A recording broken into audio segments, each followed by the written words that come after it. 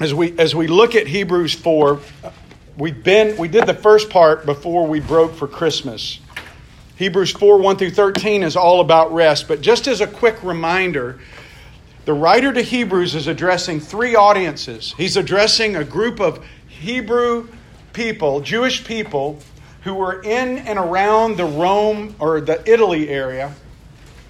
And these people had been influenced by disciples of the apostles. Maybe an apostle himself went up there, but they had bought into the gospel and they had left Judaism and were following Jesus. That's the first group. The second group is a group of people that intellectually bought into the concept of going away from Judaism. And they recognized that Jesus was making this claim of being Messiah. And they might even have confessed that they believe He's Messiah. But there was no evidence in their life. It was merely a lip confession, and no Holy Spirit transaction took place in their heart. That's the second group. The third group is people that are still trying to figure out. They don't know what to believe. They're seeing these people who are acting different, who've left their Judaism and all the stuff associated with it. And yet they don't know if they want to buy into it or not. So they're trying to discern. So three groups of people, and there's 5 warnings starting in chapter 2. We covered that back at chapter 2, that deal with this whole issue of the people that had intellectually bought in. They had left Judaism, but they had not turned to Jesus. And so in chapter 1, the writer starts off by saying that Jesus is the exact imprint of God. He is supreme to everything. He's supreme to angels, and he covers that in chapter 1. He's supreme to Moses. He's supreme to Aaron as a priest. He's supreme to the sacrificial system. He's supreme to the temple.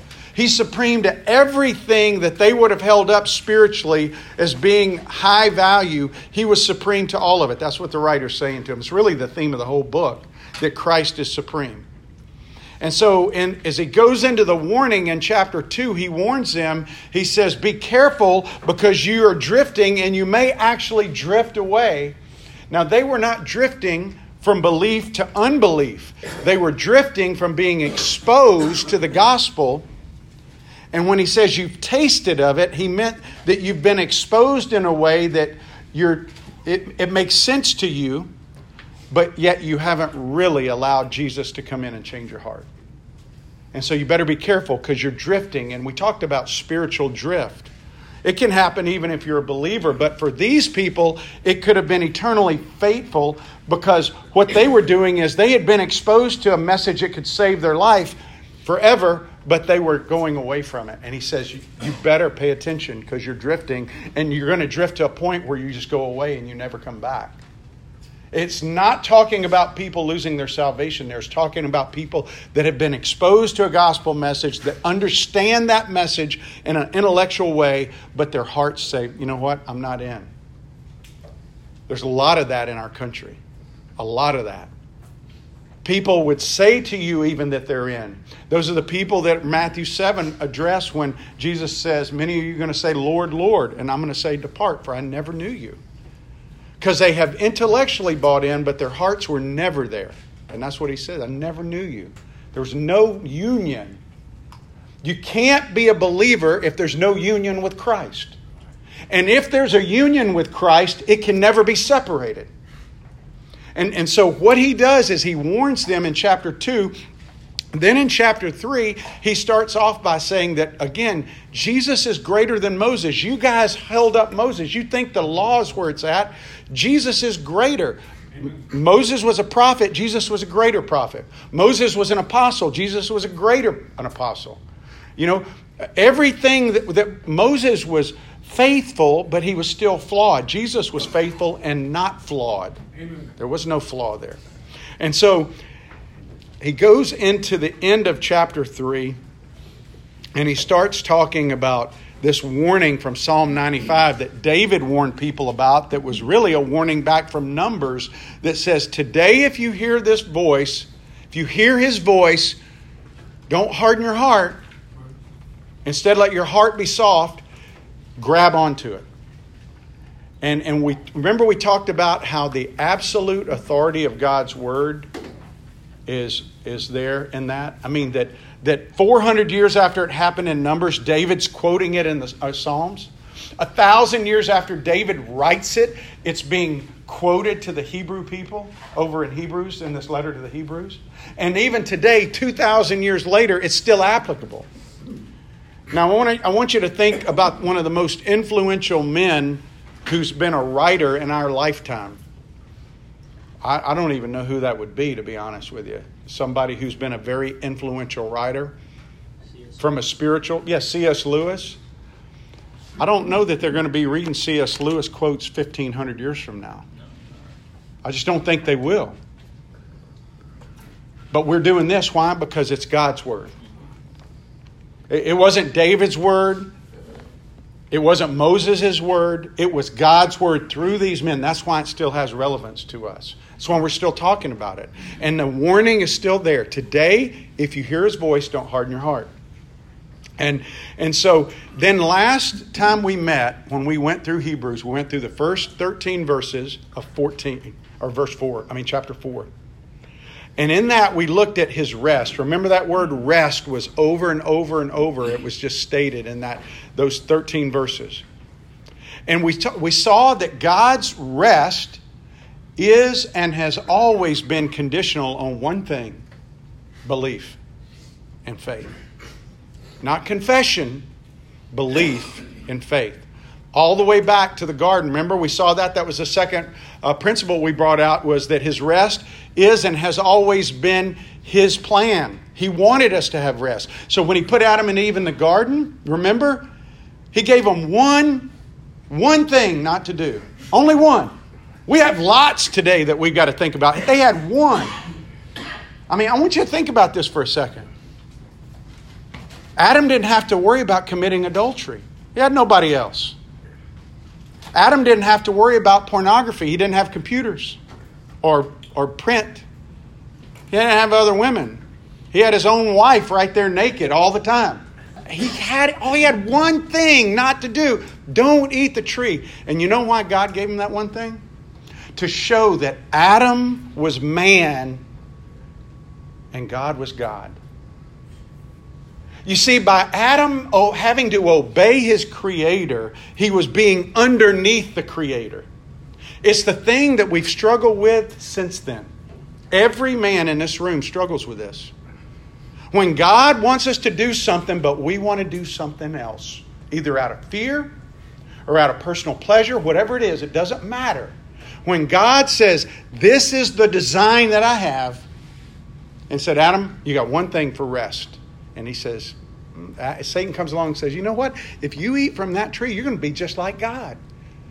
And that was the problem. And so God intended that from the beginning.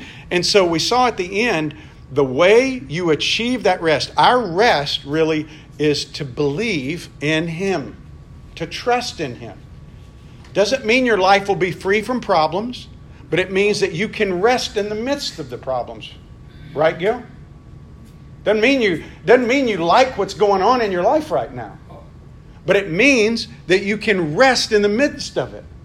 And so we saw that the last thing it said at the end of 13 is that, or 4 at the end there, is he said, talked about the Word of God being sharp, and then he talked about us being exposed. Remember that term I read at the end, and it says, no creature's hidden, but all are naked and exposed. That word exposed means to, like a wrestling term for an opponent, to take his opponent by the neck, and he's right up there face to face with him. And that's what we're standing like in front of God. What does it say later in Hebrews?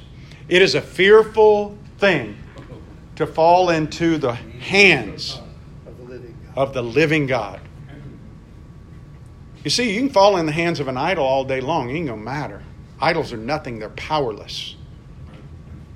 But the living God, His hands are terrifying to you if you are not in relationship with Him. Absolutely terrifying. But you know what Jesus did? He transformed a terrifying thought to a terrific thought. Comforting and terrific. I mean, it's amazing.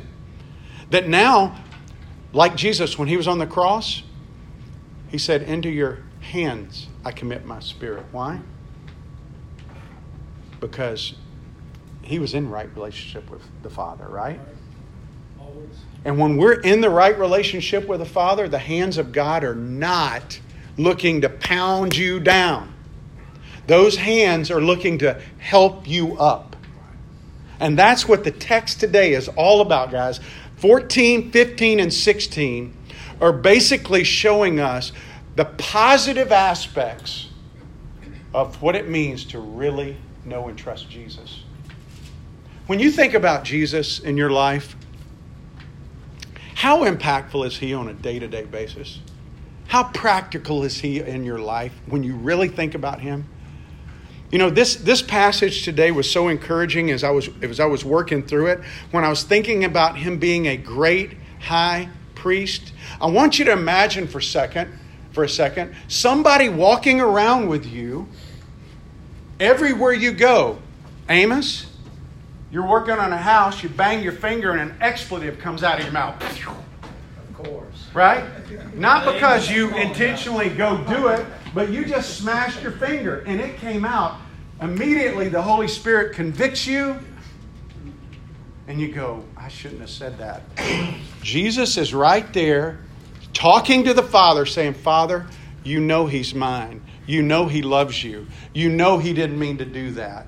Please be merciful to them. And God says, okay. Thank you. Have you ever thought about that? That is so amazing that everywhere we go, whenever we're going through our day, that's what Jesus is doing. And that's what this text is about. Guys, I'm going to tell you, if that doesn't make you want to shout, nothing will. Because I blow it so often in my life. And to know that the Heavenly Father is listening to the Son on my behalf every time I blow it. That's comforting to me. And so we're going to read this text, and really the text has two main ideas. The first one is this. Because of Jesus, God calls us to, one, hold fast our confession. You know what that means, to hold fast your confession? That just means to don't let it get away from you. You hold on to this. You're not just saying it with your mouth. You're saying, I'm in. I'm all in. Somebody, I forgot who it was, at the widow's thing, came up to me and said, I'm all in. They were sweat pouring down off of them, grass and stuff all over them, and they just said, I'm all in. I said, I see it, brother. I see it. And this is what he's saying is, you hold fast your confession to Christ. You be all in. And the second idea is that, and is down in verse 16, he says to draw near to his throne with confidence. Don't be afraid to talk to God. Don't be afraid to go to him. When you blow it, when you mess up, that's exactly the time to go to him and to say, thank you, Father. I'm so sorry for messing up. I did it again. Please, please, Father, I'm so sorry. You own your sin. You own your flaws. And you let his mercy rain down on you. That is so encouraging. So let's read these 3 short verses, and then I really want to unpack it just a little bit in the next 20 minutes, okay? So starting in verse 14, since then we have a great high priest who has passed through the heavens, Jesus, the Son of God, let us hold fast our confession. For we do not have a high priest who is unable to sympathize with our weaknesses, but one who in every respect has been tempted as we are, yet without sin. Let us then with confidence draw near to the throne of grace, that we may receive mercy and find grace to help in time of need. May God bless his word. You know, when we think about our confession, first of all, our confession should not be a private thing for us. Our confession was never meant to be private.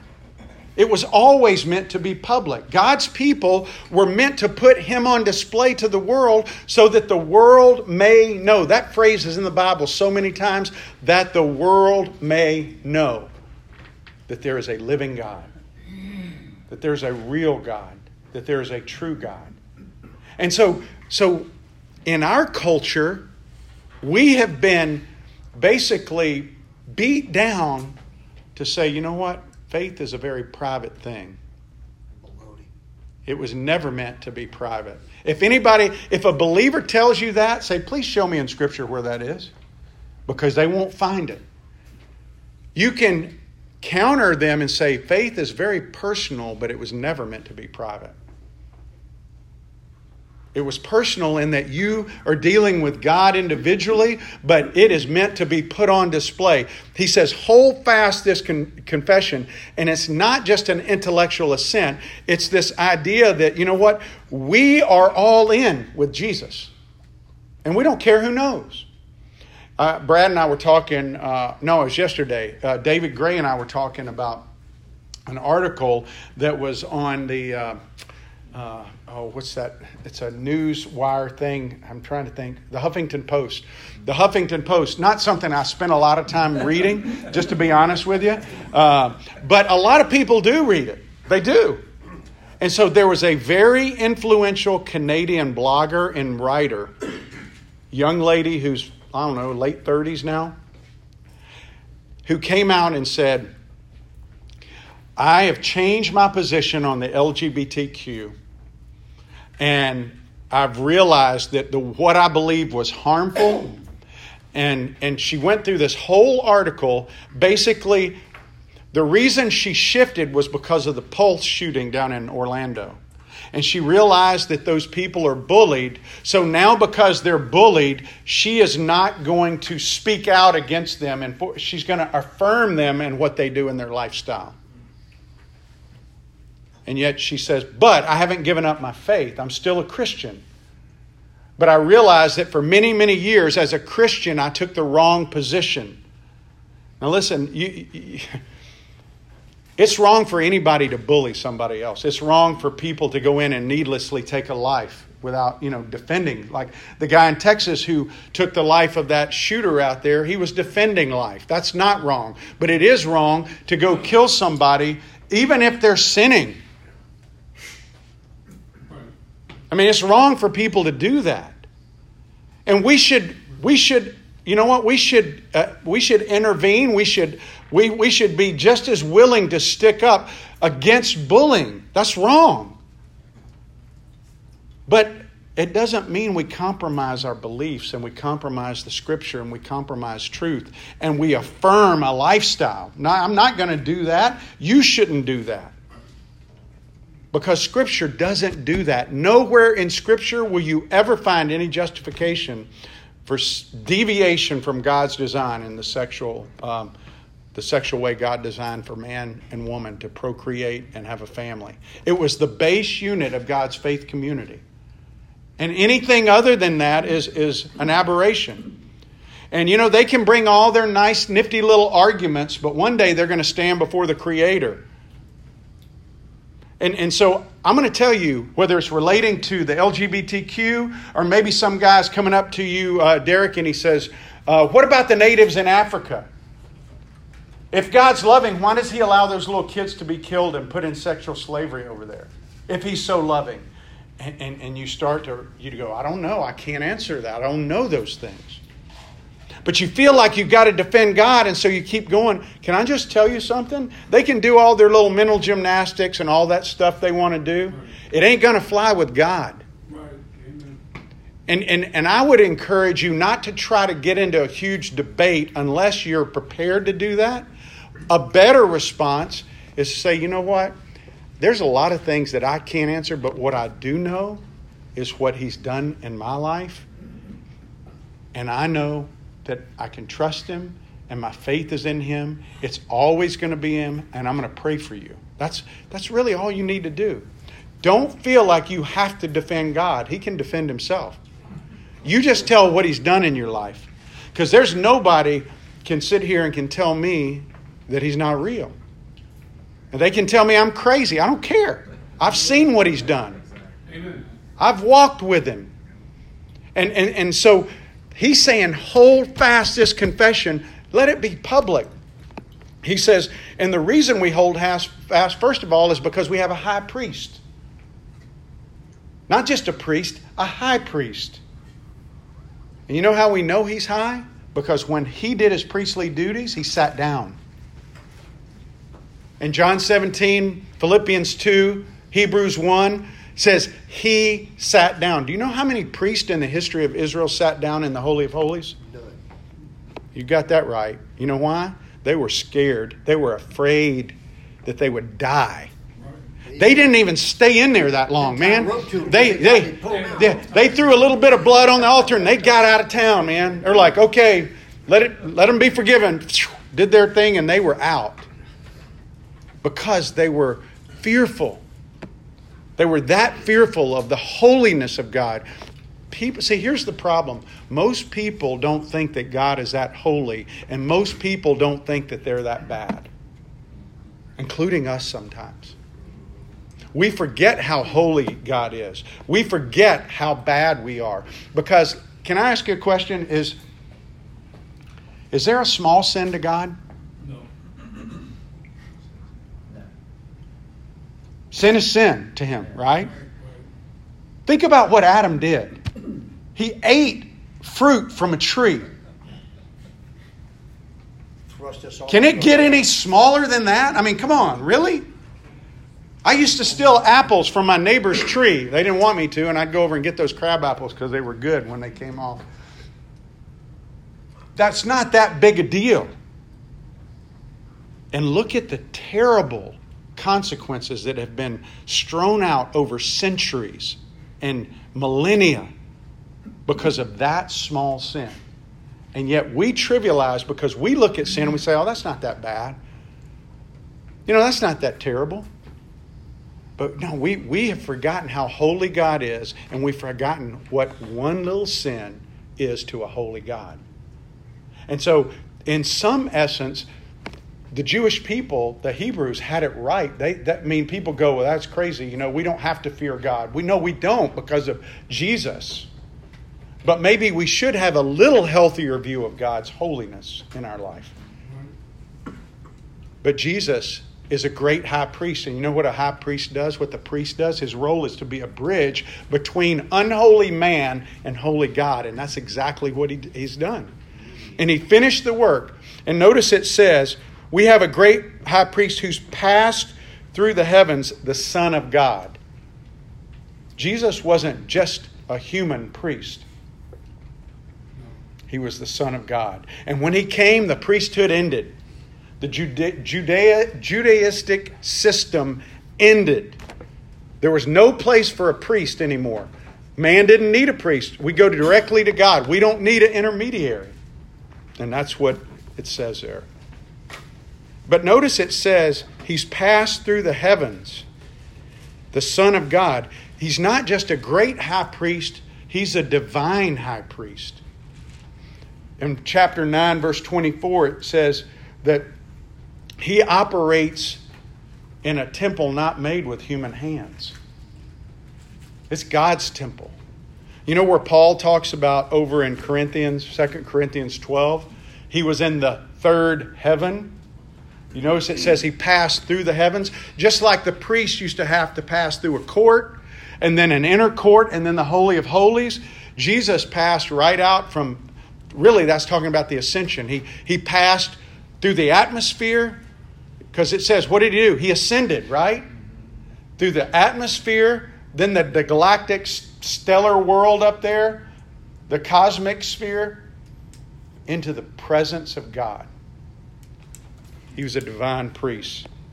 Here's the crazy thing. The human priest, only once a year, one time a year, the high priest got to go in to be in the presence of God. And it was quite a production. Listen to this. On Yom Kippur, which is the Day of Atonement, the high priest would represent all the people, and he would go into the Holy of Holies where he sprinkled blood on the mercy seat. Now, the mercy seat was behind the veil, the curtain, the temple veil. Nobody could see it. Think about that. We couldn't even see the mercy seat if we lived back then. And he did that to symbolize the atonement of the sins of the people. But before he even did that, you know what he had to do? He had to offer his own sacrifice for his own sin. And then when he went in there, like I said earlier, he only stayed long enough to sprinkle the blood on. And then he got out or he risked death. Bells, like Greg said, were tied to him. And he would be jingling as he goes in. Because if the bells stopped jingling, they had a rope and they would pull his body out. Because ain't nobody else going in there to get him. And when he went in, like I said, he had to go through the outer court, the holy place, and then the Holy of Holies. So when you think about Jesus being a high priest, a divine priest, I think some of us may have thought about that, but do you really think about him being a sympathetic priest? He was also a sympathetic priest. Of course. He better be. I think sometimes we forget that he understands how we feel. And you know why? Because I've had people tell me when I try to give them scripture or I try to encourage them with scripture and talk to them, they go, "It's easy for you. You don't understand how I feel." Because that's our normal. Guys, can I just say we're all humanistic? We all are. Really? What do you mean? Yeah, we all are humanistic. I mean, that we love people that love us and we hate people that hate us. We're motivated by our own human nature. Of course. And so we operate naturally in a humanistic mode. So when somebody tries to tell me that God's in control, He's sovereign, when my life's falling apart, I don't want to hear it. So the human side of me says, you don't really know what I'm feeling. But God does know. Jesus understands the temptation. He understands the pain of the struggle. And I don't know if you've ever thought about this. Let's say you've struggled with a sin, a particular area of weakness. Do you know when you're going through that struggle and you're battling to try not to give into it, and then you finally succumb and you give into it, you feel this sense of relief? Even though it's short-lived, even though you feel conviction after, you feel an initial sense of relief because you're not in a battle anymore. If you tell me you don't feel that, you're lying, because everybody feels relief when you're out of that battle. Even though it's short. Jesus never felt that. He never felt the relief because He never gave in to sin. He was tempted in every way, but He never gave in. He was tempted to drops of blood. When He was in the garden and He was sweating drops of blood, it was because He did not want God to turn His face away from Him. And He said, "Oh Lord, take this cup from me, yet not my will, but your will be done." And you know, I learned something a year ago when I went to Israel with a guy that went with us who shared about that passage, and I'd never heard that before. And it was very encouraging to me that it's not sinful to struggle with not wanting to do something God wants you to do. And I never thought about that. Say that again. Right, yeah. It's not sinful to struggle with not wanting to do something that God wants you to do. Because otherwise Jesus would have sinned in the garden. Because Jesus, He said, "Father, take this from me." Isn't that showing a little bit of doubt, though? No, it's not doubt. It's just saying this is going to be painful. I don't want to experience this. Is there another way? I don't want to dishonor you, but I don't want to do it like this. Is there another way we can do it? That's not sin. The sin is not doing what He's asked you to do. That's just an admission of His humanity. Exactly. But what I'm saying is, some of us have been taught by people that are well-meaning that you just got, you know what, you should enjoy doing everything God wants you to do. Once you start doing it, you will. Maybe. I don't think Paul liked getting whipped on the back. I don't think he liked getting beat. But that's where God had him. But you know, this is also the same Paul that got let down in a basket. So one moment, God's letting him down in a basket to protect him. The next minute, he's getting beaten and stoned. And what I'm saying to you is, you see this progression in Paul where when he's in prison after he'd been beaten, he was singing praises to God. Would we do that? You know, when you get diagnosed with pancreatic cancer, you're probably not going to want to break into a praise song right then. But the hope is that shortly after that, or as you work through it with God's strength, you will be able to say, though he slay me like Job, still I praise him. Amen. And it's when you haven't dealt with it, you're dealing with it, Jim's dealing with it. I'm not dealing with pancreatic cancer. And I think a lot of times what happens is people say, well, you just got to have a positive attitude. And I'm saying that it's okay, because when we fail to do that, this is what's so important about having a sympathetic priest. He knows exactly what you struggle with. Do you think the disciples for one moment got what he was experiencing the night when he was in the garden? No, because they were asleep. He sympathizes and empathizes. And so here's the thing. That takes us right in to the next part, because it says down in 14 or 15, 16, let us then with confidence draw near to the throne of grace.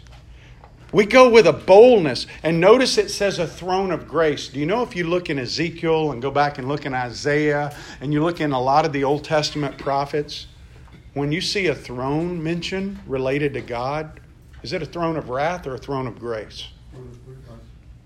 What? Wrath. It's wrath most of the time. It's judgment. But look what Jesus has done. He has transformed the throne from wrath to grace for God's children. He has taken this, and so the issue is, guys, are we needy? Because that seems to be the area that he addresses. He says that we may receive mercy and find grace to help in time of need. We always need him. Well, we should always need him. But see, we like to depend on our own strength because we're humanists. We like to depend on our own wisdom. We like to depend on our own abilities and power. And this is why, guys, God constantly puts us in positions, in trials, where we have to look to him, because on our own, none of us are going to go, God, I really need you today. Unless there's a circumstance that drives us to it. Most of us won't do that. Even though we know what's happened, we know how powerful the enemy is, we know what he can do, but most of the time when we wake up, unless there's a circumstance driving us there, we barely give God 5 minutes of our day to really say, I need you. I really need you. But boy, when the chips are falling, the walls are crumbling around you, and you don't want to go on anymore, that's when your heart cries out to him and says, I need you. I really need you. And that's what he wants. That's really, you know what he wants more than anything is for us to have that faith that we need him and nothing else. How many times in the Old Testament have we covered in here before where he tells people, don't look to the Egyptians. You know, you're my people. Look to me. Why are you going to go hire the Chaldeans to come in here and fight for you? Trust me. And that's why I love Hezekiah's prayer. When Hezekiah says, you know what? They have this army, but we've got the arm of God. Give me God any day. I don't care what it is. I will take God any day over any army, over any wealthy person, over any ability that anybody on earth has, because God is God and they're not. Amen. He's the one living God. David did it with Goliath. Yeah. And that's what the whole point of that passage is. Saul was trusting in his own strength, and that's why he was quivering. David goes, what are you guys doing? We got the God of Israel. Why are you quivering here? Let's go out there. This boy was 12 or 13 years old. And he goes out there and slays the giant. That's not about slaying the giants in our life. You know what that's about? That's about having faith in a God who can do anything and trust in him. That's what it's about. Are we needy? Are we drawing near? You know, this picture, going back to what I shared earlier about having Jesus walk with us everywhere we go, knowing. Do you know that before you even sin, He's sitting there? Because He's all-knowing. God's all-knowing, all-powerful. He's watching what you're doing. And before you even give in to the temptation, Jesus is sitting there ready to intercede. As soon as it happens, He's interceding with the Father. Father, man, be merciful to him. Be merciful to him. And we never have to fear His wrath. As soon as the sin happens, He's interceding. That's comforting, isn't it? That's why He's sitting down. He's already accomplished all the work. How many sins, Tim, had you committed when Jesus died on the cross? None. Right? So why is it that after we trust Him and we become followers and He's changed our life, that when we sin, we feel like we can't go to God? Because every sin that we had ever committed happened after His death on the cross. And it says that paid for all the sins of His people. Right? And so when you sin, He tells us in 1 John 1:9, if we confess our sins, He will what?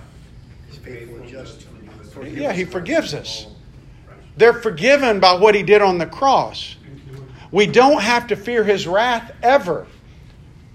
Will He bring discipline into our life? Yeah, He will.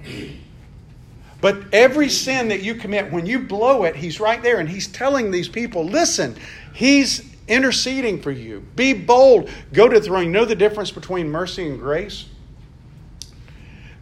He says right here that we may receive mercy and find grace. Mercy is not getting what we deserve. Amen. That's what that means.